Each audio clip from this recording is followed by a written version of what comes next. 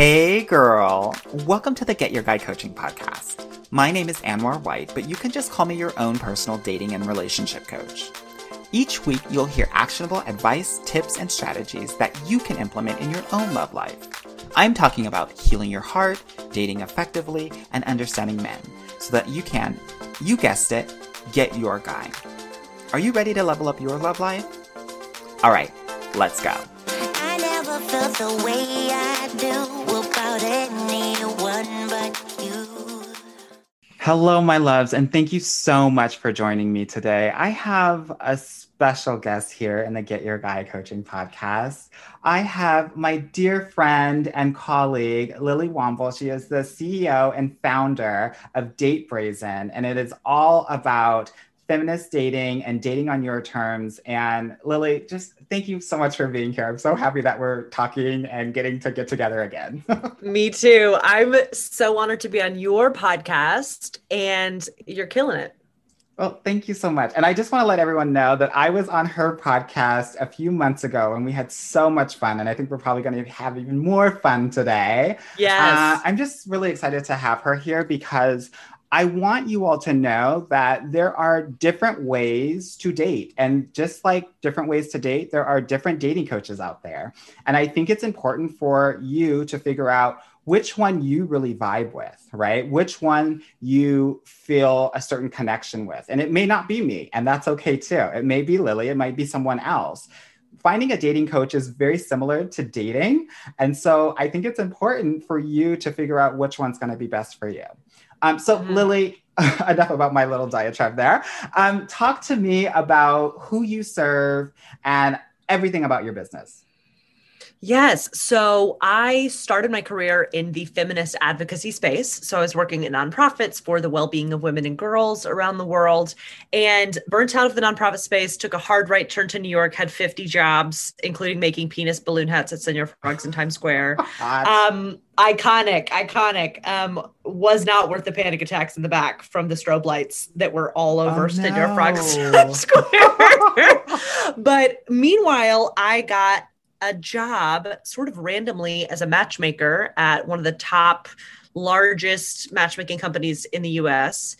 And I thought it would be a funny story about how I was a matchmaker that one time, but it blossomed into a career because I realized that dating was a place where women could learn how to thrive in not only in dating, but in their lives. And so using matchmaking as a tool at the time to help women to realize what they wanted was possible was really great. And I was also really good at it. So I was like the third most successful out of 160 at the company. I know you know all these details, but I want to tell people. But I want to ask you about that. Why do you think that you were so successful? What did you do differently than some of these other people as it pertains to matchmaking? Well, it's interesting because if you are going to, listener at home, sign up for a matchmaking service or work with a dating coach, always, always, always ask the company or the person, what is your metric for success? How do you measure success?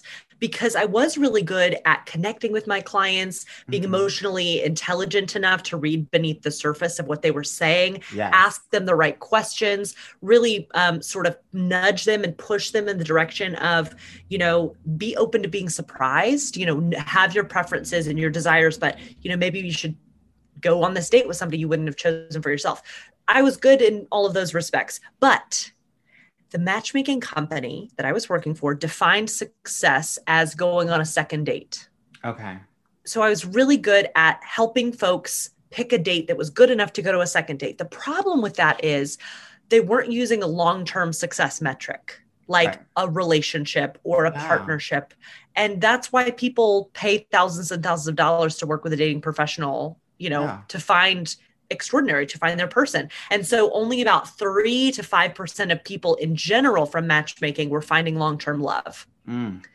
That's So not so that's great. when, not so great. Met that, day that I was said, you were one of the most successful, great, hoorah, hoorah, hoorah. Then I started digging beneath the surface of, okay, what does that really mean here? Mhm. What do I want for my clients? And I wanted something deeper for them. I wanted them to have the tools to find something better than just a first date. And, meanwhile, while I was matchmaking, I was in a toxic relationship Ugh. where I was accepting very little love because I was living with this limiting belief that I was too much, too intense, too bossy, too loud, too in your face, too feminist, I too think I'm whatever. a part of that club too. Cool. I mean, then now Yeah. my motto is like, if you think I'm too much, like, cool. We don't have to be friends or anything. You can go Yeah. live your life. I get to live my life. Hooray. Yeah. But at the time, I was accepting very little from somebody who believed that I was too much. So I was attracting a mirror to my own limiting belief. And I remember one really day sharply where I was crying on his bathroom floor, and then 15 minutes later would take a call with a matchmaking client and say, you deserve so much better. Let's get you out on some great dates. There was a total disconnect. Oh my So gosh. through and my therapist didn't know what to say to me about my dating life besides break up with him. Right. My friends just wanted to swipe for me. And I saw that matchmaking wasn't working for most people. So I was like, what am I going to do? And I arrived at date coaching as the solution that both I needed and my matchmaking clients needed, but they didn't know it yet. Yeah. So now I get the pleasure, after breaking up with the matchmaking industry about 3 years ago. And that toxic guy. And that toxic guy. Hello. That was a fiery beginning, middle, and end. Let me tell you. I'm sure.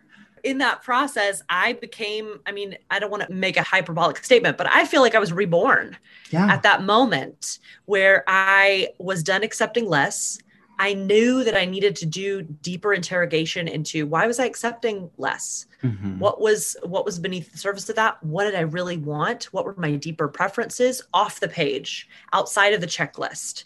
And how was I going to use this tactical knowledge that I had as a matchmaker for my own dating life paired with the deeper emotional strategy? Yeah. So when I did that for my matchmaking clients, they started finding dates on the subway and like finding dates for themselves that were amazing on an app, and finding like approaching men at a restaurant, which they never would have done, And so it was a powerful solution. And now I get to offer that powerful solution to help women date on their own terms and find extraordinary love while remaining in their power and confidence. Yeah, I love that. You spoke about something really interesting about this notion of being too much. And I'm pretty sure a lot of my listeners are feeling like that as well. How were you able to kind of get out of that point and move outside of that? Obviously, we're all, evolving and changing and moving toward who we are supposed to be and really realizing ourselves. But how did you kind of make that shift for yourself? That's a great question. And I think I'm still shedding a lot of old beliefs about myself. I mean, just today realizing I'm entering a new place in my business where I can believe that I change people's lives and not apologizing for that and really owning it. And I just sort of have these ahas pretty regularly because I do a lot of work on myself with therapy and coaching. But I think I started by acknowledging the historical context of why I believed that narrative, why I believed I was too much. It started with therapy. It started with looking back at my relationship with my mom, who was wonderful, but who at age 12 told me, you're such a strong personality, you're going to have a hard time finding a husband, and believing that and really feeling different. So look, as an adult woman, sort of revisiting my child self and saying, what does she need me to tell her? What does she need to say to me now? And it was hard won, that work. A lot of past self stuff, talking to my former self and my smaller self. And then also really sitting with and looking around at my life and taking inventory of what in my life was that way because I used to believe that I was too much. Yes. So then the process of forgiving myself for making decisions when I didn't believe in myself, like that process of self-forgiveness was really important. I think that's so important. I'm so glad that you pointed that out, because even just making those connections are so powerful where it comes from, right? Because when you can pinpoint where it comes from, it almost minimizes the power of that belief that wasn't serving you. It's almost just like, oh, now I get it, because as a child, this is how I thought of it, and it just kind of stuck.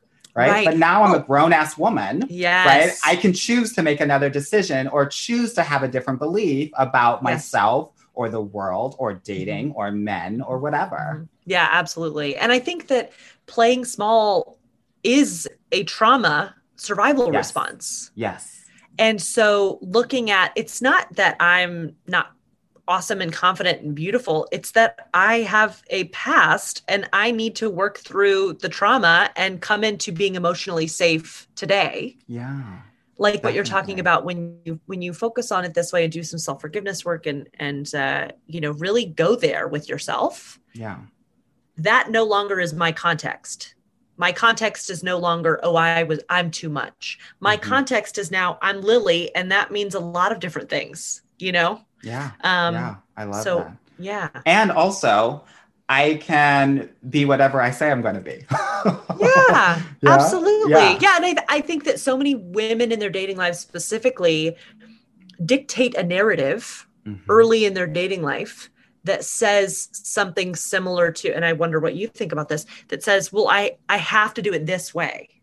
I have to date according to these old-fashioned rules because I want to be successful, or I can't be the badass and the kind person in my dating profile. I have to choose one identity or the other to present myself. And I think that those choices are rooted in old stories and old survival mechanisms that need to be examined. Yeah, definitely.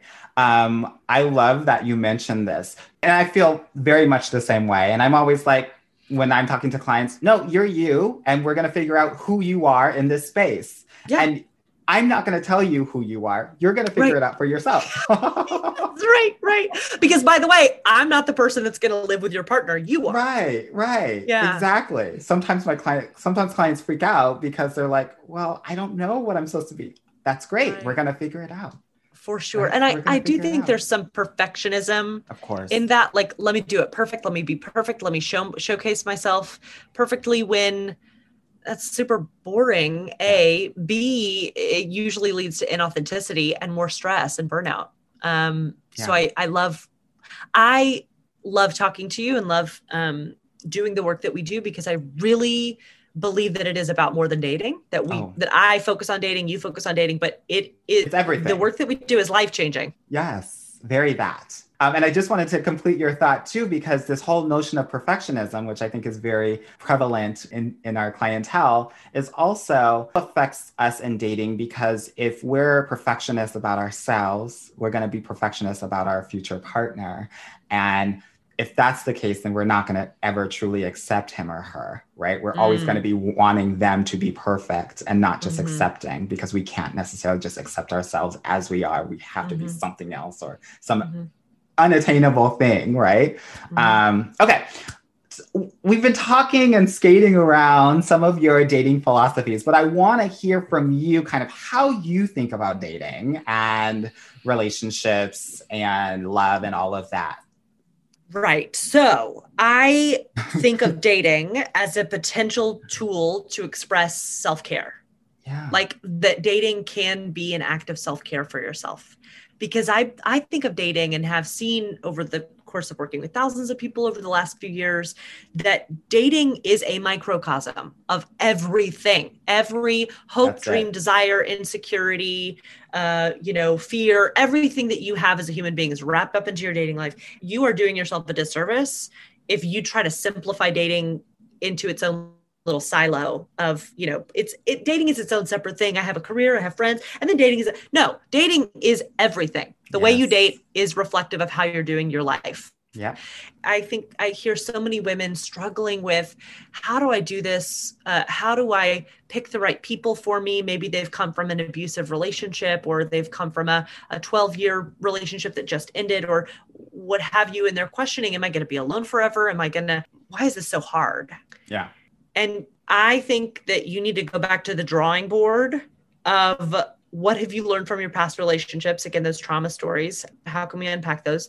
And then how can you date in a way that is honoring your essence-based preferences?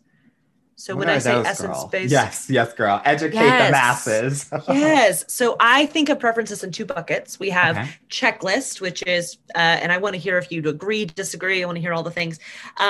Checklist, which I think of as age, height, location, attractiveness, preferences, checklist. Great. Have your checklist preferences. We should interrogate them a little bit to see, like, if you only want to date somebody 6'5" to 6'6", we probably need to Girl, please. talk about that. right. Girl, stop. So yeah, right.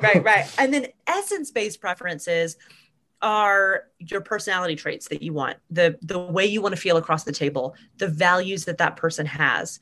And I think what people do generally is make a list of the personality traits, values, and then they stop there and they put it in a drawer. And that's what they think is going to manifest the love of their life. Or they've had that list since high school and it hasn't changed. Right. After watching, all of those teeny bopper movies. Prince you're and like, Me. Yes. You're Yes. like, I want my guy to be just like whatever. I don't even know. 10 Things I Hate About You. I know that was like something that was big. She's all that. I know. Like all, like. Right. Yeah. I want Patrick Dempsey on a lawnmower to come and rescue me from this world. Exactly. So no, I think essence-based preferences need to be a living, breathing document. Yeah. And dating can be an expression of what you're learning about yourself too. So saying, oh, here's my preferences and they're not going to change is sort of gating your opportunity to grow too. Mm-hmm. Yeah. And so asking yourself, how do I want to feel based on this preference? If funny is a preference or compassionate is a preference, what does compassionate mean to me? What does a compassionate person do, in my opinion? Because what I found is that compassionate to me is very different than compassionate means to you. Yeah. And you have to know on a granular level what you're looking for. And then you can set boundaries around your dating life to find more of what you want. Yeah. So that's the boundaries is especially, and the self-compassion is especially how dating can feel like self-care. I love that. Girl, you're giving us all of the tea that we need with these essence preferences. I love it. How do you feel so about much. Preferences? What's your philosophy on preferences?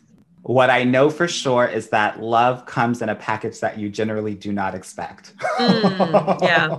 And that whatever you prefer, something weird about the universe, or at least this has been my experience, that it generally comes very differently. And like the preferences that you have, I think are really great. And I think says something about what you value, which I think is an exercise in and of itself to understand who you are, how you navigate this world, right? What you find to be important. And again, it's not even about the other person, because generally what they think about what they want in the other person really reflects about what they feel about themselves and what they perceive as something to have or to strive for. And so the question is, why? Yeah, absolutely. Absolutely agree. Yeah, so it's really interesting. Okay, so let's talk a little bit about, because we have a lot of single women out there listening. Yes. What advice do you have for them while they're single? In what regard? I could talk about that for days. What place? Well, I think like single and ready to mingle. And ready and open for love. And really just wanting, I guess, to be fully prepared before they make that jump. Yeah. Well, my first piece of advice is work with Anwar or myself. Easy. There we done, go. Period. Easy Okay. done. So Next what's question. next? What's next? Yeah. Because here's the deal. You need to, the question I love to ask is, how supported can you stand to let yourself be? Support is hard to receive, especially for women who are used to doing it, quote, all on their own, right? Yeah.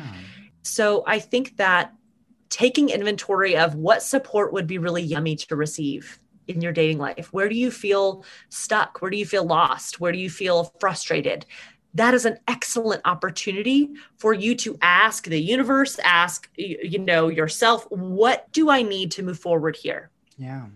And I would say the first, I'm doing the Celebrate Your Single Self Challenge, starting Talk on more about February this. 3rd. Talk more about this. Yes. So I believe that there are 3 tenets to building a dating life that feels like self-care. And that's what we're going to do in these 3 days. It's also leading up to the opening of my coaching experience, the Brazen Breakthrough. Yes. Full transparency, which is so juicy and amazing.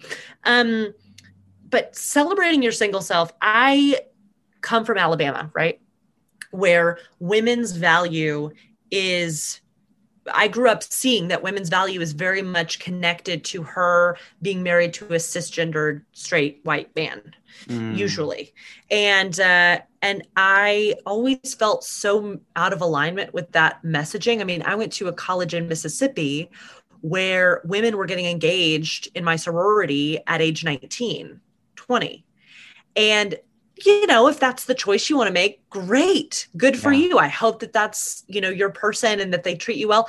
The problem that I saw was that in that sorority, women were celebrating an engagement more than any other choice in a woman's life. Yeah. And I found that to be really problematic. So at that time, I've just decided to launch into a story about this. At that do time, it. I want to hear. Girl, give me all that tea, girl. This is what I'm here for. Great. So at the time when I was like, 19, 20, seeing all these other 19, 20-year-olds get engaged, I thought, okay, it's beautiful that we have this ceremony to celebrate an engaged sister in this group. Yeah. What about a ceremony to celebrate her employment opportunities? What about a ceremony to celebrate her decision to go in this direction with her life and her career and her, what about the other parts of her life? Right. Or getting amazing grades that semester or whatever. Right. Yeah. And to facilitate celebration. And I was called by the president of my sorority when I started to ask people about what do you think about that? Called by the president of my sorority. By the way, I was in the car on the way to like a feminist human rights conference. Of course you were. I got a call and she was like, "Hey, Lily, a lot of people have been coming to me and telling me that you have been espousing this, belief that we should be celebrating employment just like we celebrate engagements. And I'm here to tell you that marriage is in no way as important, like basically professional development is not as important as marriage. Marriage is a sacrament in my religion. You have insulted not only me, but the other women who have gotten married to suggest that we should celebrate in this way. This has been around for 100 years. It's never going to change. By the way, it's all about leadership because, a decade later, that sorority is the first to accept transgender women. And it all depended on who that leader was, right? Yes. And whose beliefs are at the driver's seat. And her beliefs were that marriage was the most important thing. And I was shamed for that. And I wish in that moment I could tell you that I was like, okay, bye. This is totally, you're wrong. And I don't agree with you. Bye. No, I cried and I apologized to her. And because I felt so ashamed for wanting more for myself and my fellow members than just marriage. Yeah. That sort of was the fire that I was born in a way, that I walked away from that year. I ended up quitting the sorority shortly thereafter, but I walked away knowing that there was something really powerful about women standing in their power and talking about what they were proud of. Yeah. And by the way, at that time, I said to people when I was sharing this idea, I was like, well, I'll go first. I have an internship I want to celebrate. And then I know 5 other women who will go after me. And I was accused of being self-aggrandizing in that conversation with the president. I know. So you couldn't win. I could not win. Oh but my God. I knew that when I got in my toxic relationship, I was not in the practice of owning why I was awesome. I was not in the practice of bragging about myself. I was not in the practice of, being proud of my accomplishments out loud.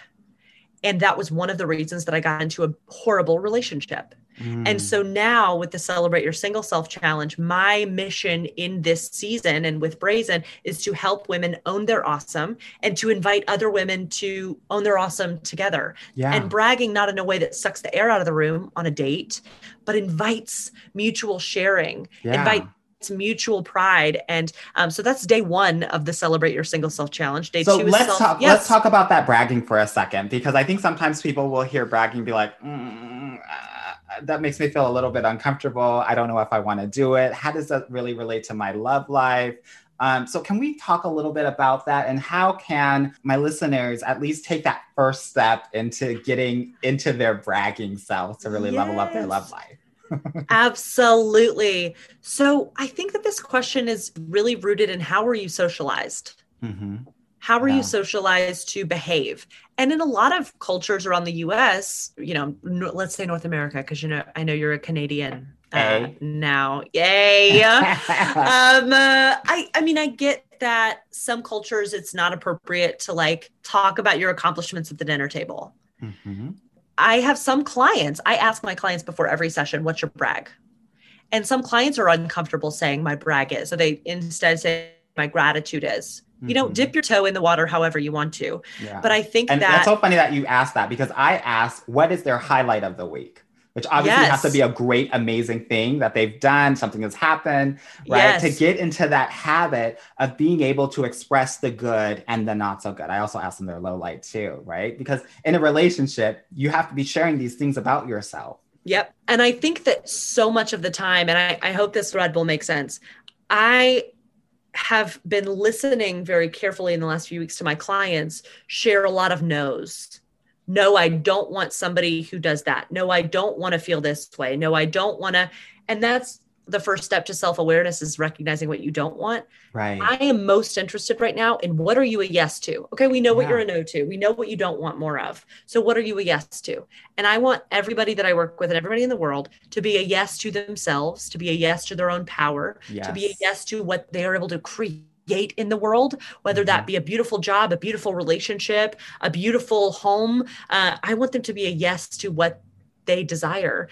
Yeah. And the first step to that is talking about what makes you uniquely qualified for the love of your life, talking about why you are amazing and proud of yourself. So I guess the first question might be to tap a best friend of yours, tap a friend that you really trust and say, hey, let's do this crazy thing where we text each other one brag today. Yeah. And we text each other, and the brag can be, I want you to say my brag is, because it's really powerful to say my brag is, like make yourself uncomfortable and say one thing that you're proud of. Hey, my brag is that I did a Peloton workout today and it felt really good. My brag is that I felt in appreciation today. I felt in flow. My brag is that I asked for a raise or I set a boundary. It doesn't have to be accomplishment based. It can be around your self-care as well. Yeah.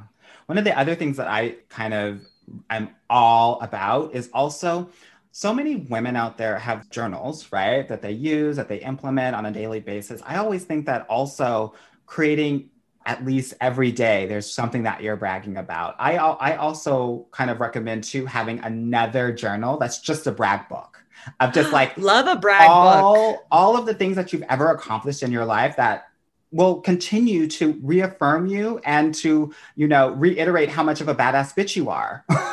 Yeah, absolutely. Even if it was like winning the spelling bee in 4th grade, girl, write that shit down. You're everything. Yes, right? You've done it. You own it. And I think that it's beautiful to go on a bragging journey, and 2 months into a bragging practice, a month into a bragging practice, you can look back at your first brags and be like, oh my God, I've grown because I can see that I can write down 15 more things that I could a month ago. Yeah. Or I've grown because my brags have become bolder and more embodied, because so many of my clients, I don't know about you, forget the success that they've achieved. Of course. So they're like, they just knock it off. They have this goal, they rock it out, they check it off, no time to celebrate, and they go on to the next. Yeah. You got to carve out that celebration time. It is more important than ever. So that's why I'm doing this challenge. That's why I love bragging. I love it. So bragging is the first day. What's the second day, girl? Second day, self-compassion. Tell me all about that. Self-compassion. So I think that we are a push through it kind of people, at least how we're socialized to be in this capitalist society that we live in. You know what I'm saying? So I want you to stop and say, no, I deserve compassion for myself. If dating is hard, don't push through it. Don't try to download another app. Don't try to go on one more date, even though you're burnt out and exhausted and feeling terrible. Sit down and say, here is a sentence to get you started in a self-compassion letter. Hey, Lily, it sucks that dating is so hard. I am really sorry. I am here for you. And of course it's hard because your parents are divorced. Of course it's hard because you have all of these stories that you're untangling and you're doing a lot of personal development work. It's all happening at once and it's hard. Yeah. Instead, and taking time for self-compassion can feel self-indulgent, but it's actually giving yourself the necessary juice and fuel that you need to continue. Pushing forward is not the answer. Pushing through your feelings are not the answer. Feeling your feelings is the answer to moving forward. And so that's what day 2 is about. I love that. And I also love the fact that oftentimes I know quite a few of my clients and some of my listeners will just not want to address those feelings, right? Feelings equals weakness equals they're just going to hold me back. I have goals to hit and accomplish. They're not going to help me. And one thing that I want to offer to them is that if you're having these feelings, it means that you're on the right track. It means that there's something that needs to be overcome so that your path to your ultimate goals, you're going to actually reach it instead of always being hindered by these variety of different things that are happening that maybe you've ignored or avoided in the past. Yeah, absolutely. And I also I know that we are a fan of thought work or working with thoughts and thinking about what your thoughts are. Yes. And, for anybody that doesn't know what I'm talking about, I believe that thoughts are emotional interpretations of the world around you and that your feelings are inspired by your thoughts.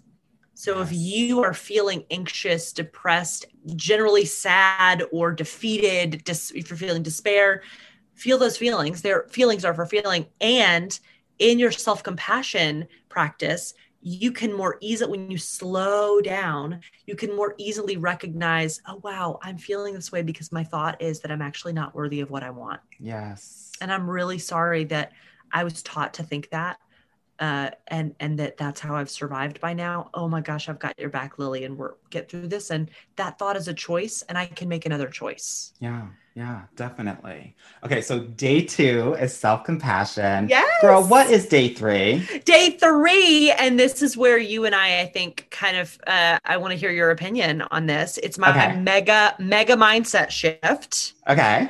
Around, and again, we're dating like it's self-care with this challenge. So going from the numbers game to I am for the few, not for the many. So it's all about, what if you could date like you're for the few, not for the many? What actions would you take? What boundaries would you set? How would that belief or thought influence your behavior?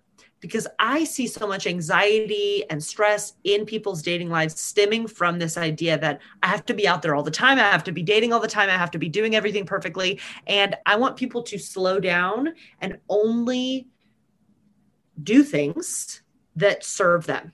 Yeah. And I think dating like it's a numbers game, if you are self-aware and you've done the prep work, does not serve you. Yeah. What do you think about this?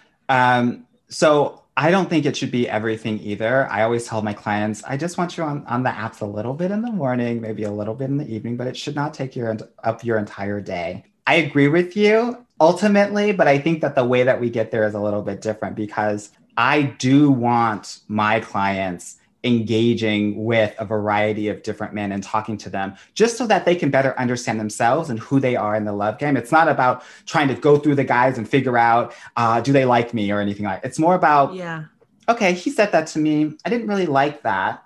Let's talk. So we talk about that and get a better understanding of like what your boundaries are and why you didn't like that and what's coming up for you and what's being triggered and all of that. So I think ultimately we agree that yes, you're for the few and not the many. And I always think I always tell my clients, like 9 out of the 10 guys that you talk to probably won't be the one. And that's okay too. Yep, right? Absolutely. But there will be a one, right? There will be a one. And you have to figure out who you are so that when that one does come, you guys are coming to the table with a similar energy, right? That you're like potentially ready to engage in a way that is going to move the relationship forward. But talk more about what sort of mindset does one need to be in when it comes to not being for the many and just for the few? Because that is a shift, as you were saying before, right? I think ultimately people feel like, oh, I guess I'll just put myself out there and like, I guess I'll be found. Right. Well, I think it's about self-trust. I think it's about the numbers game. sort of is built on this belief that you can't trust what you, I don't know if you would agree, but I think the numbers game is a piece of advice that folks give, usually parents and coworkers and, you know, friends, like, just go on more dates, just download more apps, you know, try more. Are you being too picky? I think that that's generally dating advice that is given from the perspective of your friends and family don't want you to be suffering.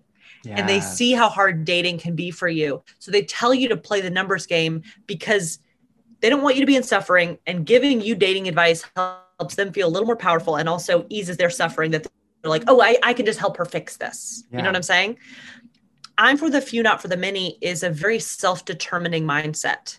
It doesn't really matter what you think about my dating life, Mom. Yeah. It doesn't really matter what you think about my dating life, coworker. I know my path. I have confidence in who I am and what I'm looking for because of this deeper work that I'm doing. Again, with one of our coaching programs, we could help you with that. Of course. But I'm for the few, not for the many necessitates self-trust, which I think is a huge game changer for a lot of people because they go from, I don't know if my picker is broken. I don't know if I don't know if I can do this on my own, to, you know what? I can trust my body. Yeah. And it takes work to recalibrate your body compass in that way. To be able to trust your intuition, that takes work and practice. But those are some of the elements of the mindset shift to I'm for the few, not for the many. And so that's going to be all about day 3, right? Yeah. I love that so much. I know you have a famous line that you say often, and it's one of my favorite lines every time I hear your podcast. What's the name of your podcast? The Date Brazen Podcast. Yes, ma'am. Yes. So tell us that phrase and what it means, because I think it's so important for people to kind of just take this in, internalize it, and feel it. Yes. So I will take you back to when I first heard the phrase. I was trying to be an actress in New York City. This is before matchmaking. So I was like singing and dancing my ass off and auditioning 4 a.m., non-union calls for, non-union Shrek the Musical National Tour, like totally I love crazy stuff. Yeah. So, and I was struggling, didn't have much money, didn't have any jobs to my name. And I went to a dance class and the teacher wrote on the mirror, "What is meant for you will not pass you by." Yes. Can you repeat that? We got to hear it again. What is meant for you will not pass you by. Yes. And it immediately put me at ease because I no longer had the anxiety of, should I have gone on that audition 3 weeks ago? And that would have been my big break. And I didn't go because I was tired and I was feeling low, but I should have got that. Immediately put my mind at ease. And similarly, when it applied to dating, it put my mind at ease as well. It's like, I applied it to my dating life after my toxic relationship, but it had to go through the learning. But in dating, it was like, no, I can listen to if I don't feel like going on the date because I need to rest because I'm so exhausted, what is meant for me will not pass me by. I can be honest with somebody that I like because what is meant for me will not pass me by. I say also, you can't say the wrong thing to the right person. If you need to set a boundary, if you need to tell someone what you need, you can choose to not be afraid of being honest. Yeah. Because the right person will remain. And won't care. They want to hear from you. They want to know exactly how you're feeling. And Mark, do you know about my first date with Chris and what I did on my first date with Chris? No, girl. But I wanted to talk to you about all of how you met your guy. Oh my God. Tell the story, girl. Tell the story. Oh my God. Have we talked about all of this? A little bit, but my listeners need to hear from it. Okay. Because we're friends outside of this. People, we talk all the time. Yes. So I was in this relationship with this person who I never named because I, send him all the best in the universe. We were a terrible fit for each other in a terrible relationship. We were also in an open relationship, which is something that I, looking back, had forced myself into because I thought that I was in love with this person. Yeah. And I thought this is the only way that I can belong in this relationship. So I'm going to take this crappy choice over being alone. And for people who do non-monogamy and love it, love that for Power you. to you. Yeah. Was not for me. So it was that summer that my parents were getting a divorce, and I was at the tail end of that horrible relationship, that I was invited to a rooftop party, very fancy in New York City, for a friend's birthday. Okay. I was like, oh, okay, I'll go to this friend of a friend's birthday, whatever. And it was Chris's birthday party. And I didn't know Chris. I had heard about him. He was roommates with my friends. And I mean, I went and he immediately welcomed me, and he was cooking for everybody. He was grilling for everybody. And he was this like gorgeous yellow shirt. And we all just sat up there and got really sunburned, or I did, my very pale self. And we just laughed and talked, and that was that. July 4th rolls around. His birthday's in June. July 4th rolls around a couple weeks later, same rooftop. And I was invited. I go up to the rooftop. Chris and I, we hang out. I don't think anything of it. I just think, oh, he's a nice guy. He's cute. But I was in this toxic relationship at the time. So my radar wasn't like on for other men. He comes up to me and is like, hey, I think you're really cute. And it's a shame you're in a relationship because I want to sex you up. Not to sex you up, girl. Quoting, I want to sex you up. Like such a weirdo. Like, I was like, oh, this guy thinks he's going to like make me blink with this. Pickup artist. Brazen. Yeah. Right. I'm like, fuck him. I look at him dead in the eye and I was like, well, I'm in an open relationship. So let's go down to the bathroom right now and bang it out. Oh no, girl. And because I knew he wasn't serious. I knew that like he was just fucking with me. Right. To get a reaction. And to get a reaction. And so I like volleyed it back at him, and he responds with, oh, cool. Well, it's good to see you. It's good to see you. See you later. And meanwhile, years later, he was like, Lily, I had told my friend to watch me go do this. And my friend was staring at me the whole time and like saw my shame. But when he said that, like, I have to admit, I got a PT. I call it a pussy tinkle. I got the PT. That's for the PT, girl. So, yes. So Chris was very like, after a couple of months started courting me, like started telling people that he liked me, made it known. He started texting me, and I was like, or started Facebook messaging me, I don't remember. And I was like, this is too much. Like, this guy likes me. What's wrong with him? That was my mindset. Had other people courted you before like this? Never. Because that's a thing that I want to highlight too, because it's going to feel weird when someone actually is courting you and you have never been courted and showing up in a significant way. Yeah. Oh my God. And I have to let it be known that there is some discernment that you need to do around, like, is this creepy or is this cute? Yes, for sure. For sure. And the discernment for me was, okay, I know this person. I know all of this person's friends, right? I have a read on how I feel. This is beautiful and cool, but also weird. Do you feel uncomfortable? So I was still with this guy, and it came upon August. Like literally June, met him. July, I want to sex you up. We can go bang it out. Then August, I was singing in a cabaret show. It was the last time that I ever sang on stage. So I was singing at this thing. All of my friends came. It was a $40 cover, like crazy New York. And my ex came too. He was late. My ex was late. Of course. He was freaking out. Like, I don't want to be here, texting me right before I was about to go on stage. Chris, meanwhile, came with our mutual friend. They brought flowers. They were in the front row of this show. And there was this juxtaposition. It was literally like a door closes, a door opens, because right before I'm about to go on stage, my ex comes up to me and says, hey, I need to go. This isn't a good place for me. I think he was struggling with something at the time, but I was like, well, do you want to stay for my song? And he was like, yeah, and then I'll leave. And I got on stage. I shit you not. I sang a song called What You Don't Know About Women. And then I got off stage, I kissed him, the ex, which haunts me to this day that I kissed him. Along the way, it's like, why didn't I break up with him then? Why didn't I break up with him then?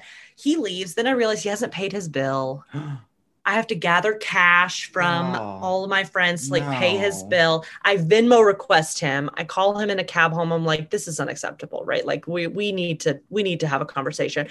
And then we broke up. And the day we broke up, I was devastated, more so because I had allowed myself to be treated like that. Yeah. Less so that I was like missing him, more so like, wow, that was really traumatic for me. Mm-hmm. And that night I was with a friend who cooked me dinner and the friend who actually introduced me to Chris. Mm-hmm. And Chris messaged me and was like, hey, I'd love to talk sometime. My friend told Chris the day that this guy and I broke up. I looked at my friend, Jessie, who I was at her house at the time. And I said, I don't know why I know this, but I know in my body that I'm going to be in a serious relationship with this person. Wow. I resisted it because I needed to heal. I needed space and time. Chris was pursuing me. I had to set a boundary. I had to be like, hey, please don't text me. I need some space. Yeah. Again, you can't say the wrong thing to the right person. That's right. I then started having dreams about him being my partner. I had 2 nights in a row of dreams. And then the sun shining on my face in the morning. I want to cry thinking about it. And finally I texted him and I was like, hey, let's get together and go on a date. Let's do this. And he told me before our first date, this is it. I know that we're going to be, I've spent a lot of time thinking about this. We didn't really know each other, but we did. It was beautiful and weird and, not something I'd ever experienced before. Okay. So this is an example of you can't say the wrong thing or do the wrong thing with the right person, though I do regret some of my decisions. I was 45 minutes late. Girl, why? I was 45 minutes late to that date. Oh my gosh. Can you believe he stuck around? The restaurant thought that the restaurant was treating him like he was being stood up, which he was in the first 45 minutes. Yeah. And I look back and I had been going on a few dates with different people. I was late to all of those dates. And I think it was an unconscious sabotaging. Yes. That's what I was thinking. And conscious and unconscious and conscious. I was being late because I was not ready to receive this experience. And then my ass went on that date with Chris and I talked about my ex for literally 45 minutes. Oh my gosh, girl. Because I was wrong thing to the right man. I was hurt and I was healing and he just felt like a friend. And as he was holding my hands and it felt so beautiful and like a friend mixed with this love that was building on the first date. It was wild. Yeah. But eventually, after a few weeks of dating, he was like, hey, can we talk about I really want you to be supported. I want you to talk to your therapist, but I don't know that I can hear about your ex anymore. We've talked about it so much. And I'm glad he set that boundary. Yeah. But that's the piece of you can't say the wrong thing to the right person and the right person will know what they need enough to ask for what they need. Right. So that's, and then after that first date, we were together and we've been together for 3.5 years. I love that. And congratulations on your relationship. I want to hear about these stories because I think it's important for my listeners to understand that it looks very different for everyone. It's not the same story. It's not how that happens. You do not run into somebody at the coffee shop and that's it, right? Maybe 5% of the time, but oftentimes it looks just like what you just described. Yeah. You're having so much your sliding doors moment in that cabaret. Oh my God. Did you see that movie? I did. I mean, of course. I mean, that was such a sliding doors, doors lake house moment. We are when God opens. Right? A fork in the road for sure. And I also want to say people are like, well, you didn't meet Chris on a dating app and you teach people how to date online. A dating app is a tool to get to know yourself better, right? Yeah. And to meet somebody outside of your social circle. Had I not done the reflective work that I did, which I now get to help my clients with, I know you do reflective work with your clients, I would not have been able to receive the love that Chris wanted to offer. So I don't view our work or my work as just helping you online date. I see it as helping you find the most extraordinary relationship of your life, however it arrives. I love that. I love it so much. Girl, thank you so much for sharing all of this amazing tea, both personal and professional.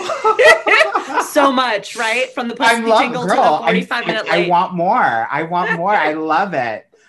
So for my listeners who want to connect with you and are interested and celebrate your singleness, how can they get in contact with you? Yes. The best way to join the Celebrate Your Single Self Challenge, you can go to datebrazen.com/challenge to sign up. My Instagram is also a great place to DM me. I love hearing from people who listen to our podcast at Date Brazen. Slide into her DMs, y'all. Slide into my DMs. And if you're interested in a podcast with Anwar where I interview him, you can go to the Date Brazen podcast and look at our Anwar Lily episode of that podcast. I'm really, really excited to welcome more women into Brazen Breakthrough in February and really help more people claim the extraordinary love that they are worthy of and that they deserve. And I'm really grateful for you, Anwar, for being such a super connector and for offering, an opportunity to talk about what we do in this way. I think it's so important. Yes, of course, girl. Well, much love to you. And thank you so much for joining me on this episode. I've had a blast. Me too. And I hope that you have as well. Thank you so much for joining us, everyone. And as always, be well. Hey, girl. Thank you so much for listening to the Get Your Guy Coaching podcast. If you like this episode and want to talk with me personally, please book a free consultation at www.getyourguycoaching.com/apply or subscribe and leave me a review wherever you listen to your podcasts. Talk soon.